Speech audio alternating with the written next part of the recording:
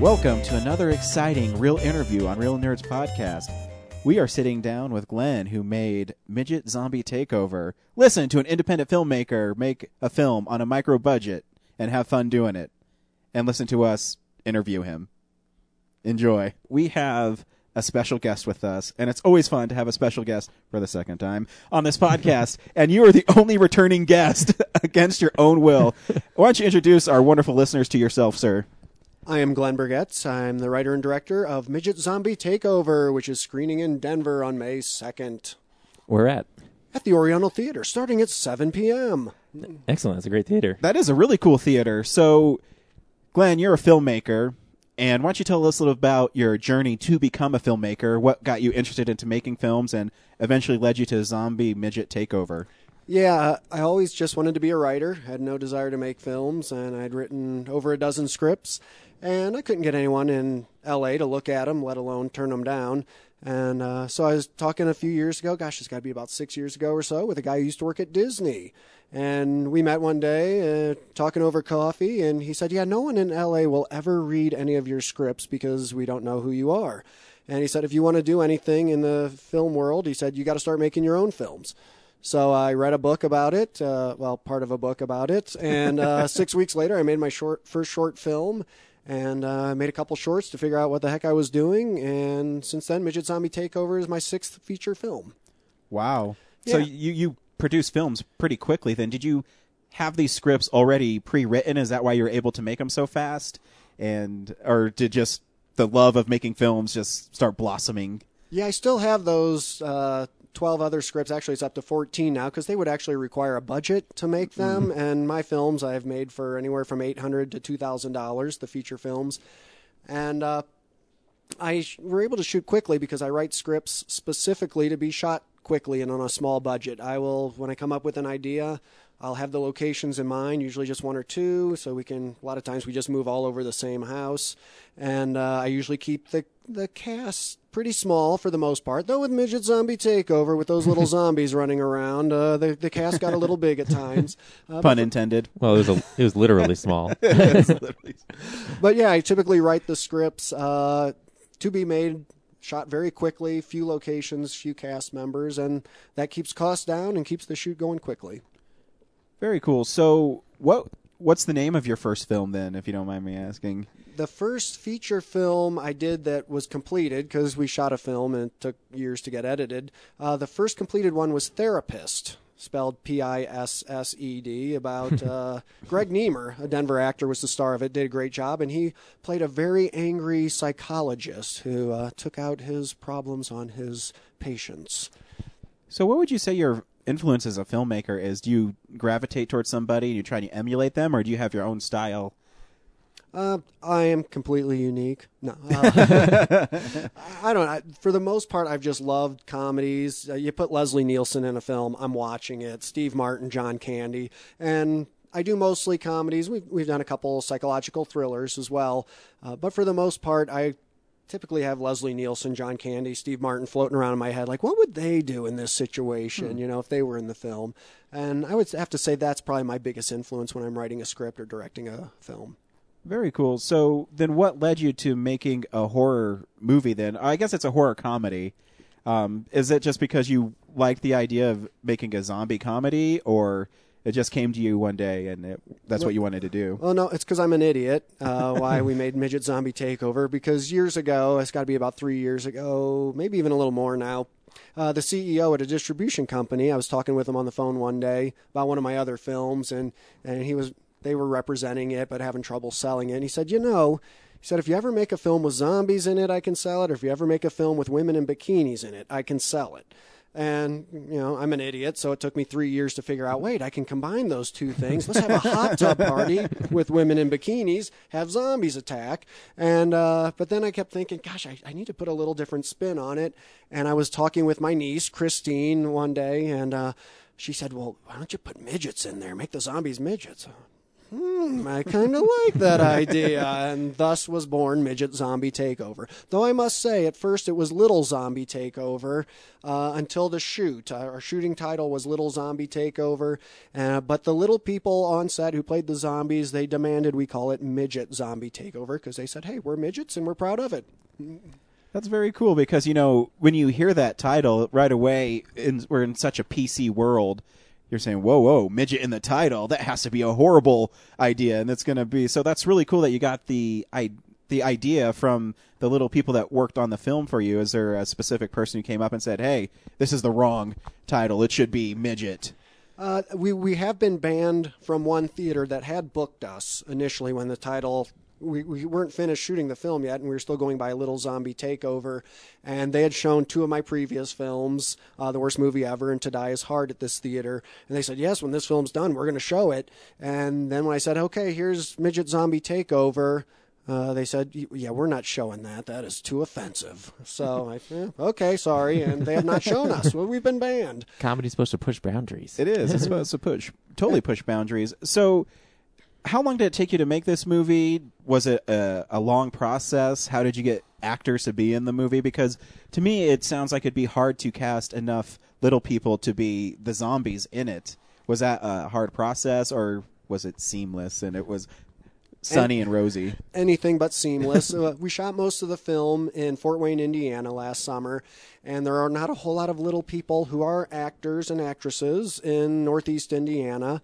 So our main kind of king zombie was Travis Green. He actually lives north of Milwaukee, and he's in Dead Man's Carnival out of Milwaukee.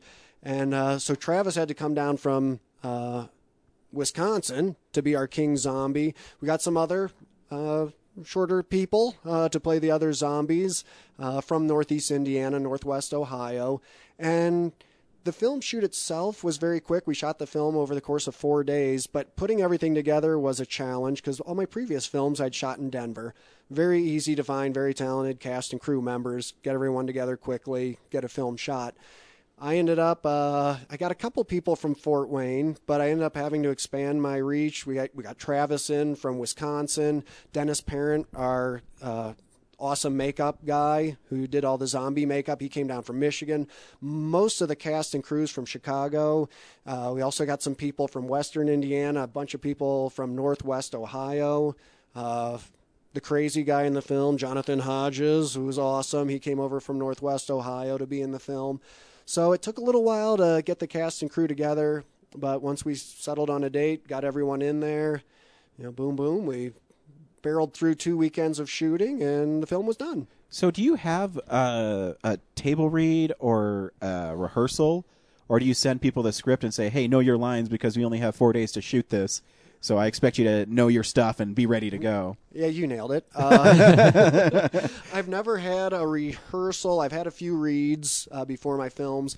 With this one, I didn't even get to do auditions in person for the most part, getting people from all over the Midwest, basically, 5 states people were involved in or from. So, yeah, people would send me a video audition, oftentimes just taken with their cell phone, and they'd email it to me.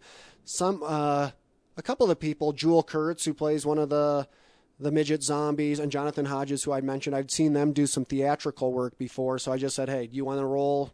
They said yes. I'm like, okay, you're good. You're ready to go.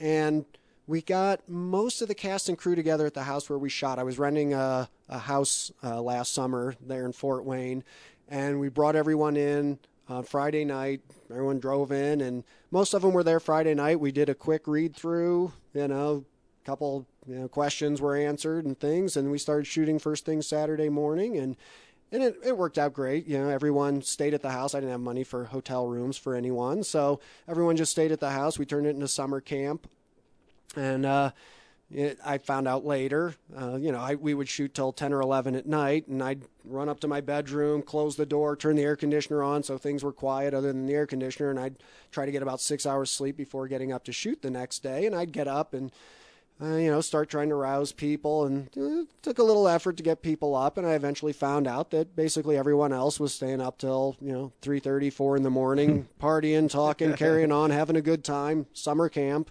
And so yeah, we'd finally get going about 8 or 9 in the morning, and shoot for the next 14 hours or so, and do it again the next day. So you shot the movie for only $2,000. Is it hard to find actors that are willing to be in a movie basically for the love of it, because obviously you can't offer them a lot of money, and also with the crew too, you have to find people that are really hungry to make a name for themselves more so than the money? Yeah, absolutely. I can typically afford to pay people basically gas and food money. Mm-hmm. I keep them fed during the shoot, make sure they have money to pay their gas to fill up their tank. And every now and then, if I have a really small cast, I can give them an extra $100 or so. But with $2,000 and the bigger cast, yeah, it was basically gas money, a little food money. With the crew members, typically a little bit more. People who, I guess in independent films, typically you're used to hearing about the star of the film getting $5 or $10 or $20 million. At least in my small budget independent film world, it's the editor who typically gets the most, because the editor has to put the most time in. The DP might get a little extra for the extra time they have to put in, because the crew members, they are there every second of the day. When we're shooting, whereas the cast members, they can come and go, relax, get in the hot tub, and get something to eat and all when they're not going to be on set for a couple hours. So in a zombie movie though too, you need makeup. Was the makeup a challenge to do under your budget, or was it something that was because you had a makeup artist on there? Did he bring his own makeup and you didn't have to worry about super gruesome gags or anything like that? Yeah, we didn't have any of the heads exploding or anything like that, where they take a bullet in the head and the brains go flying. We didn't have the budget for that. We actually spent about $100 on makeup, and Dennis did a fantastic job making the zombies look good. We've even had a number of the critics who have reviewed the film comment that the makeup looks really good for a small budget film. And yeah, we spent about $100. Dennis would get each zombie in the chair for, depending on how much makeup, if they were one of the premier zombies or one of the more background zombies, for an hour and a half or so for the really thorough makeup, and maybe 45 minutes for the ones who are more in the background. But Dennis did a great job, cost us about $100 for makeup. But sadly, because of that, we don't have any, heads exploding, brains splattering all over. So, I mean, but is it really necessary in the story you're telling? Because we talked to you earlier and you said this could probably be a PG-13 movie. So it must rely more on the comedy than the horror.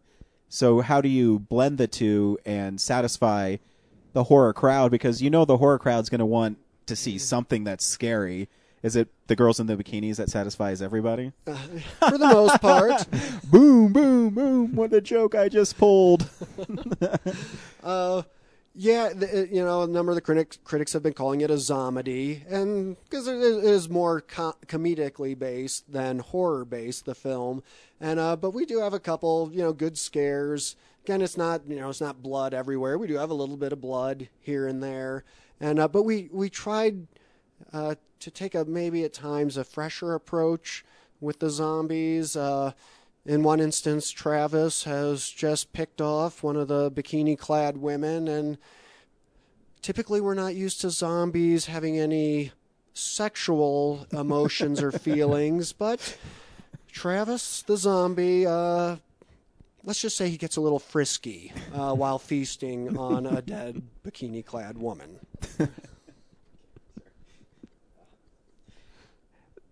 What's the plot for the movie? If you don't, because we've talked about the behind the scenes. So what's the overall plot of the movie? Yeah, it's pretty simple. Some college kids decide to get together for a hot tub party. They're having their fun, and suddenly a whole bunch of little zombies who are hungry for flesh, human flesh, invade the party. And the college kids have to try to fight off the zombies and see if they can survive. And hopefully the one fun little twist is all the kids are supposed to be the cool kids. They like each other. But Billy, played by Matt Goosehurst, he's the outcast. He's a big lad, and they make fun of him. But at the end, will it be Billy who saves the day? Did does your film explain where the zombies come from, or is it just like they kind of just happen to be there? They just appear, and we're saving that for hopefully Midget Zombie Takeover 2. And we've already had a number of people say, you got to do a sequel. And Mr. Lobo, the host of Cinema Insomnia, he saw the film when we had our world premiere in Virginia in February. And he loved it, and he said he wants to be in the sequel. And he said he would love to be the doctor who figures out why these little people are turning into zombies. And I said, well, Mr. Lobo, if you're going to be in the film, I got to kill you off. Is that okay? He said, you better bloody kill me off. So that's where we will explain maybe why these little people are turning into zombies. And that's okay, too, because Night of the Living Dead, they never explained where the zombies came from. They just started attacking. They did kind of in the background, so it's more scary when you don't know what's happening. Oh, yeah, it's like with Halloween, with Michael Myers. He's just killing for the sake of killing in the first one. I didn't like how, in the, what episode, I guess 4, the fourth one, and they start explaining why he's doing the killing and this and that. Like, hey, just let him kill. That's scarier. He doesn't need a motive. He just wants to kill. That's all right with me. So it's a true independent film because you're touring this all over the place. What's the process for your film being shown at theaters?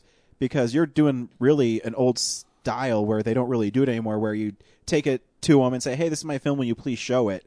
And you're not only in Denver, you're going to Kansas City and a bunch of other places. What's the process like for that? And how do you make contact for any aspiring filmmakers out there? How do you make contact with theaters for them to show your film? Yeah, a couple years ago when we had To Die Is Hard completed, my feature film from 2010, we screened it some. It was getting a great response. It lampoons Die Hard. I was going to say, that sounds like Die Hard 6. Yeah, and we lampoon action films and Die Hard in particular. And we're getting a great response to it. So I just looked up every independent theater I could find in the country. It's truly independent. A lot of theaters are owned by Landmark, and you have to go through corporate offices there and all, and they don't want to pay attention to anyone like me. I don't blame them. And but I found that over 100 truly independent theaters that it's just some guy or some lady who owns this theater and they like to show films. And I started contacting them about To Die Is Hard, and probably about it was 25 of them or so said, yeah, we'll take a look at it. And we ended up getting it in 4 of those theaters. And from there, with The Worst Movie Ever, we ended up getting that in 7 different theaters. And I just keep, emailing these people. Occasional phone call, hey, we gotten some good reviews. I always try to get people to review the films. And if we get a good review, I let the theater owners know about it. Hey, people are liking it. If we get a bad review, I don't let them know anything at all about it. And so, yeah, with Midget Zombie Takeover, we very quickly got a couple of really good reviews.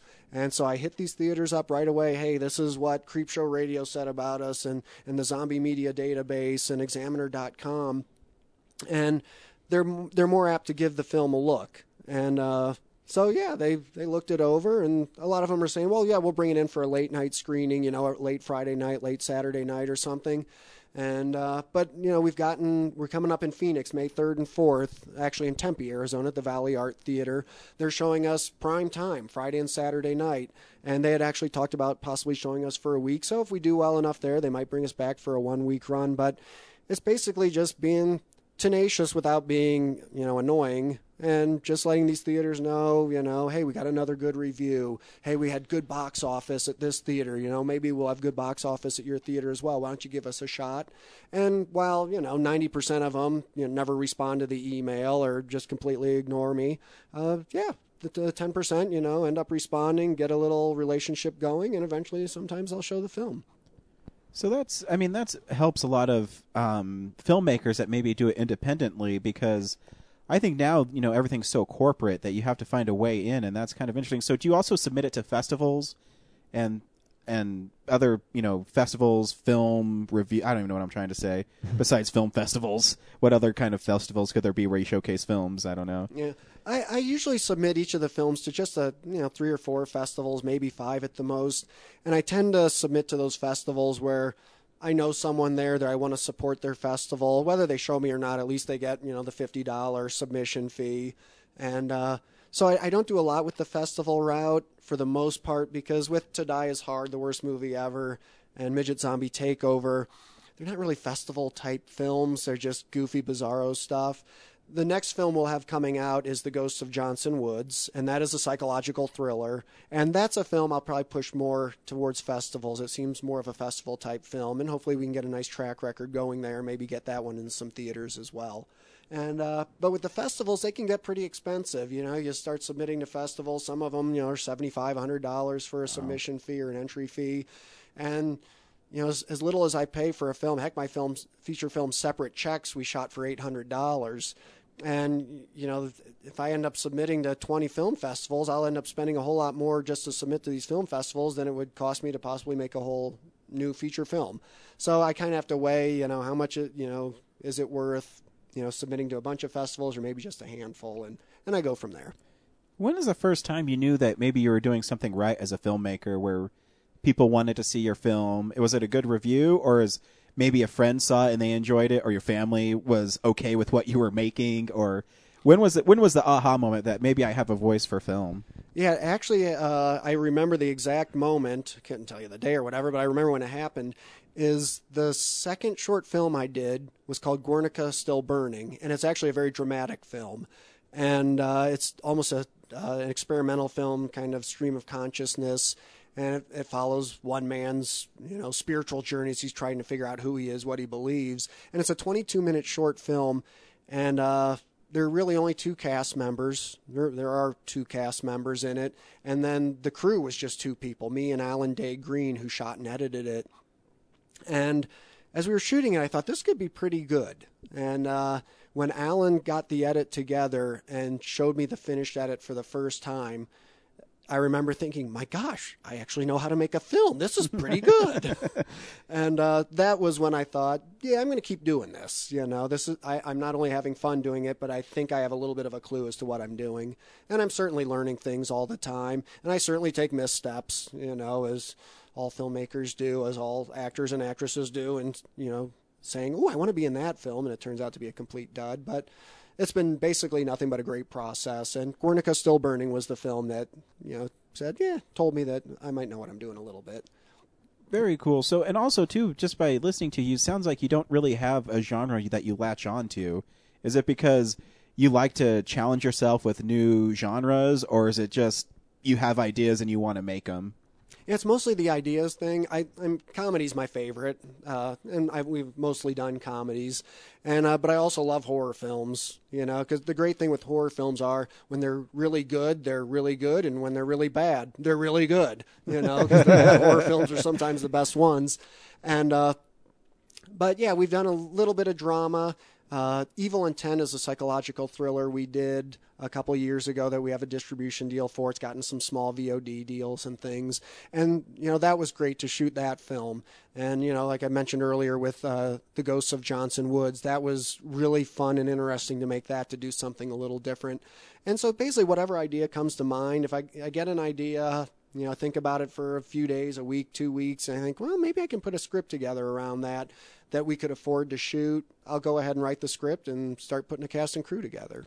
So do you write a script based on the constraints you're going to have with a budget, or do you write a script and then adjust it to the budget that you have for the film? Yeah, I write a script knowing I'm not going to have much money to make it, because even though, my earlier films have gotten out there, as an independent filmmaker, we typically get a small take of the box office because I don't have any clout, with these theaters. I can't say, well, Tom Cruise demands this or that.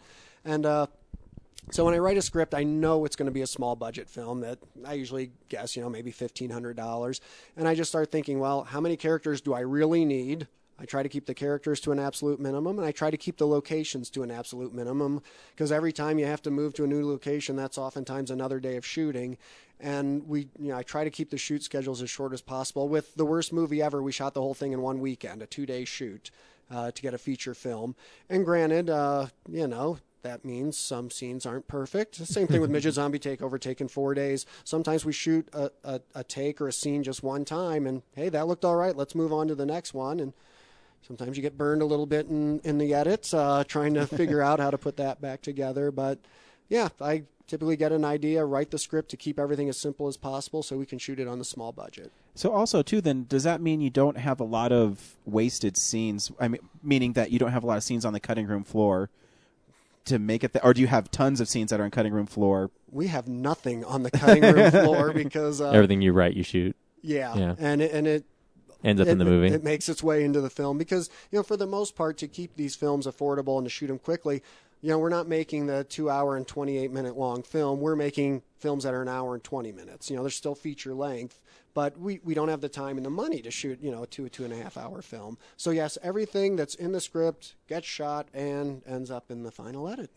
Does that help you with characters, though, writing that way? Because you know that you have to keep it so tight that the characters seem to have more depth when you're writing them, because you can't, make such like a throwaway character, basically, just to be like in a zombie movie. There might be a character who's just killed because it's cool to kill him. Where in, Zombie Midget Takeover, since the cast is so small, you kind of have to give everybody a little bit of meat on the bone.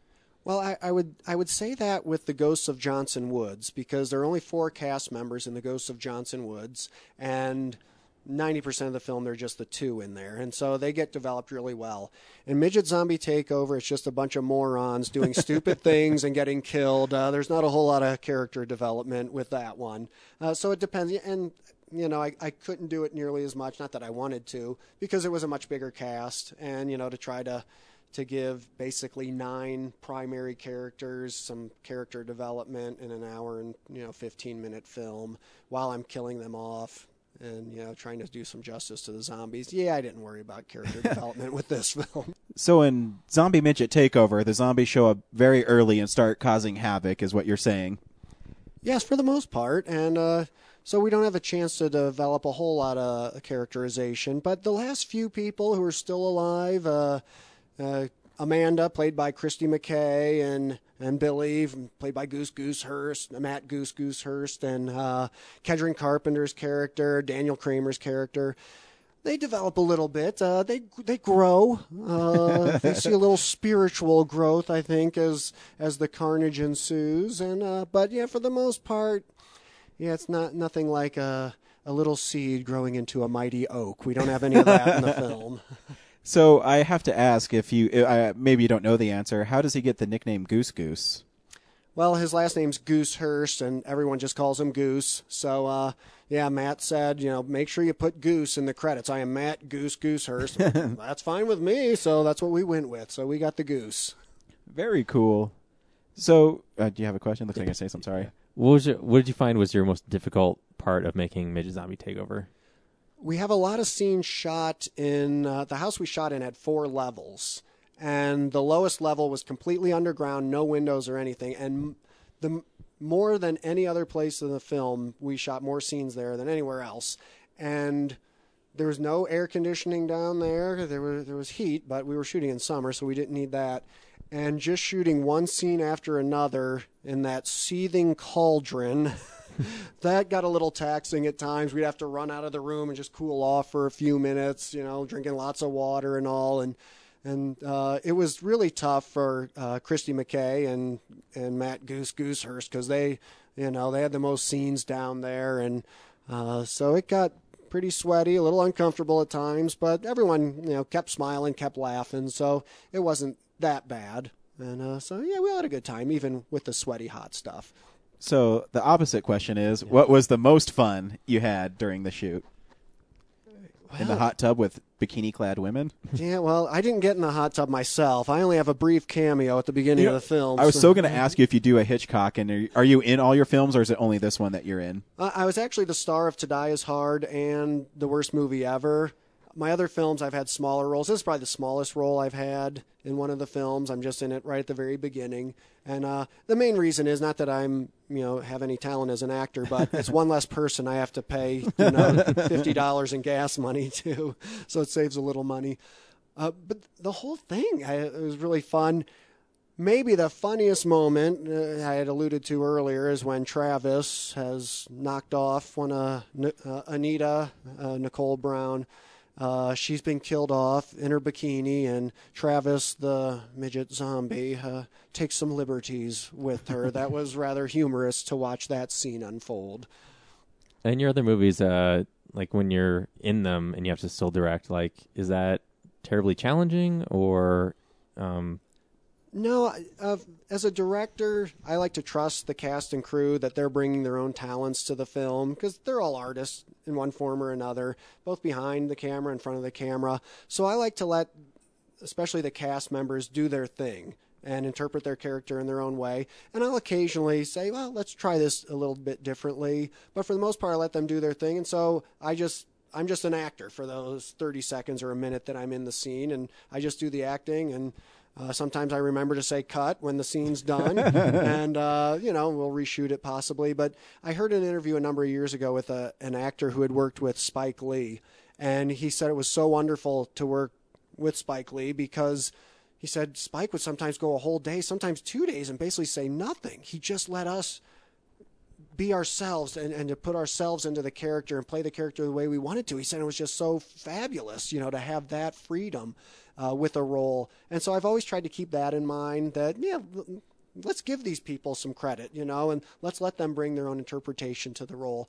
With Midget Zombie Takeover, I maybe did a little more directing just because over half the cast members had never been in any sort of film at all before, even, a 2-minute short. And so at times I had to coach them along a little more. But for the most part, they all showed up, they knew their lines, they knew what they wanted to do, and they did a great job. So even when I'm in a film, I have been so fortunate to work with really talented people that I can let them do their thing while I'm doing my acting thing and not have to worry about it a whole lot. Are you a stickler for the lines you write, or is it just, they, as far as open to interpretation, can they create a mood or feeling with their acting, but they still have to stick to the lines, or is it just open, your script's just a template? Yeah, since every word I write is pure gold, I make them stick to it. For the most part, the actors and actresses, they show up and they know their lines and they stick pretty well to it. One of the actors who would ad-lib a bit I've worked with over the years is Greg Niemer, and he's a Denver guy. And Greg would get a little funky with the lines sometimes. And sometimes, we had to reshoot the scene, but there were quite a few times, especially in To Die Is Hard and Separate Checks. He played prominent roles in both of those films. He came up with some stuff that was really good that we left in the film. That happened on a film me and him shot, and it's my favorite brag moment that we were shooting this scene, and Nope. This isn't about us. Yeah. Anyways, I just want to prove that, sometimes actors are right and directors aren't. I had a question. I forgot it. Darn, I'm stupid. It'll come back. Ask another question, Brad. It'll come back to me. Do you own most of your equipment, or do you rent? I do own a boom microphone, or I guess the microphone, and we duct tape it to a 3-wood golf club, and that's what we use for a lot of my films for the sound. The other equipment, I just have, the cameramen have their own camera, and they bring it on set, so we're always using different cameras from film to film. And Orion Metzger was the director of photography for Midget Zombie Takeover. And I hadn't worked with Orion before. He came in from Chicago, and he showed up with this little tiny, Canon DSLR, something like this little tiny camera. I'm like, oh my gosh, how are we going to shoot a feature film on that?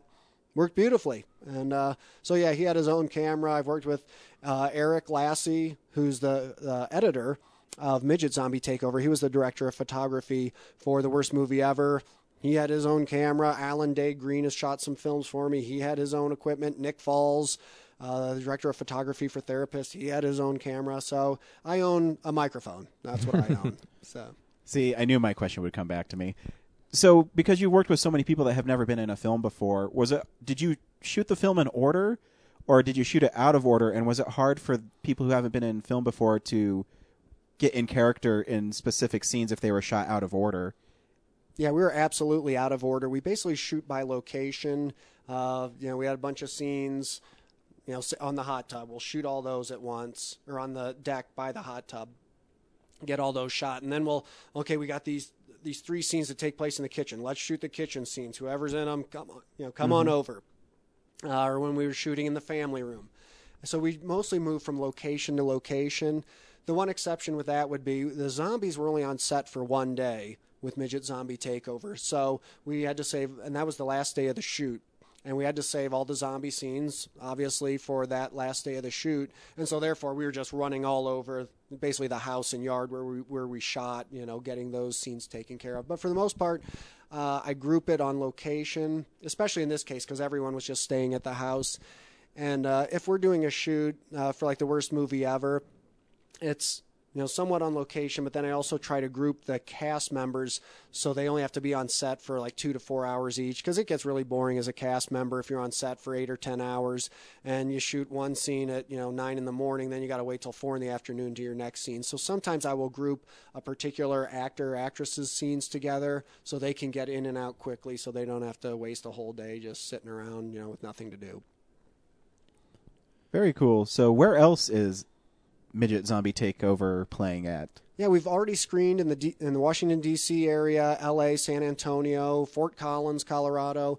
We have dates coming up this weekend, which I don't know if we'll be on air yet by then, but we will. Yeah, we will. It's going up tonight, Brad. Okay, Sunday, April 21st at noon in Kansas City at the Screenland Crossroads Theater. Then we have a date May 2nd in Denver at the Oriental Theater. Then we have May 3rd and 4th at the Valley Art Theater in Tempe, Arizona.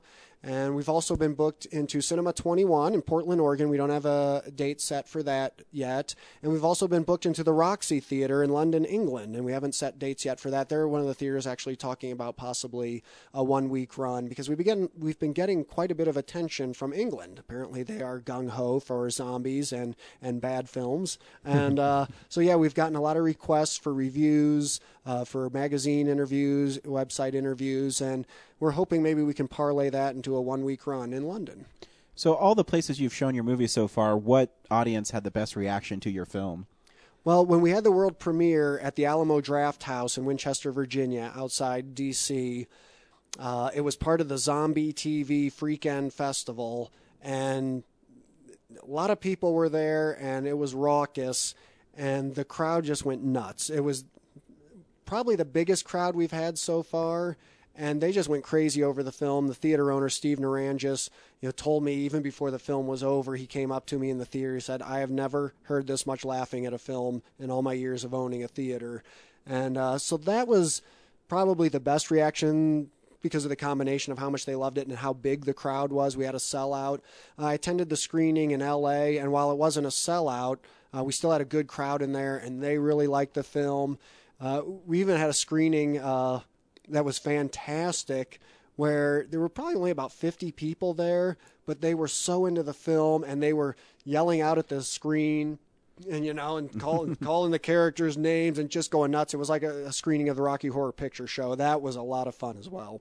So in the movies you make, is that the kind of reaction you want from an audience? Is them yelling at the kids for being stupid and saying, "Hey, there's midget zombies about to take over this place. Let's get out of here"? Is that something you strive for in the kind of films you make? Not with all of them, but with this film, as I was writing the script, it certainly crossed my mind, like, this could be a midnight movie type film, where people might be yelling at it. Same thing with The Worst Movie Ever, because with The Worst Movie Ever, which came out a year and a half ago, we've got in quite a few theaters, 7 theaters, a number of late night showings, and it's a film I tried to make as awful as possible, but to be so bad it was good, and which was a challenge in itself.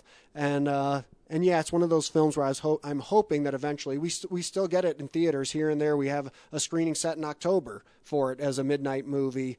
And hopefully it'll be one of those films that as people start to see it more and more, yes, they will be yelling at the screen and having fun with it, and maybe even throwing things at screens. That's what I'm hoping. Is there a place online where people can catch your old stuff? Since we have distribution deals in place for these films, we can't just let people, stream it, for free. And we're still working. We haven't gotten DVD deals yet where they can buy it. They can certainly check out the trailers on YouTube. Or what we do is there are Facebook fan pages for all of the films, Midget Zombie Takeover, The Worst Movie Ever, and To Die Is Hard.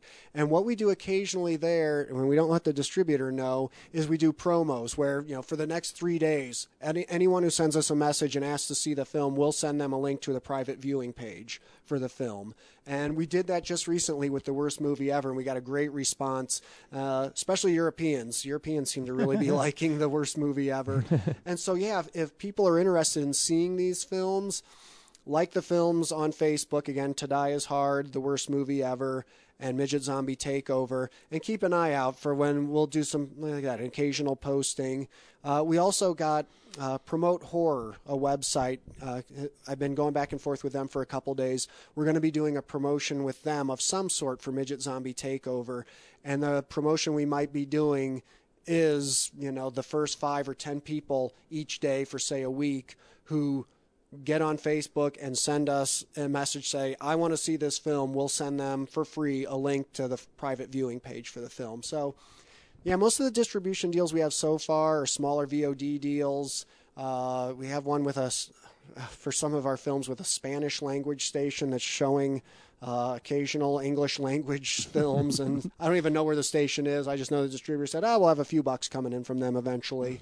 Do you have to translate a version of your movie for them, or do they do that for you? Apparently they want to show some English language stuff for people who are bilingual or wanting to learn English. And what better way to learn English than watching one of my stupid films, So, yeah, it's kind of tough to get hold of our films at this point because we don't have a lot of big deals for them, and we don't have DVD deals yet. Hopefully those are coming down the line, but in the meantime, yeah, become a fan on Facebook, like us on Facebook, and that could be your chance to see the film for free. Or a better way to see it is May 2nd at the Oriental Theater in Denver, Colorado. At Come from out of state and see it. Come from out of state. The real nerds will be there. Will you be there? Hey, Glenn, thanks for stopping by. Did you have any more questions? Yeah. No? Thank you for stopping by for the second time, our first repeat guest. In fact, your first interview was so great, it was locked with the Ark of the Covenant, and it'll never be found again. Well, I appreciate the Real Nerds having me on. I really appreciate the coverage. I'd like to thank Eric for being Eric, here the first time. Unfortunately, Eric was he couldn't here come back. last time, and he had a wealth of knowledge that will never be heard. We feel so bad about it. But thank you again, and especially because it's such a dreary night here in Denver. And a local filmmaker, Denver filmmaker, with a Denver podcast.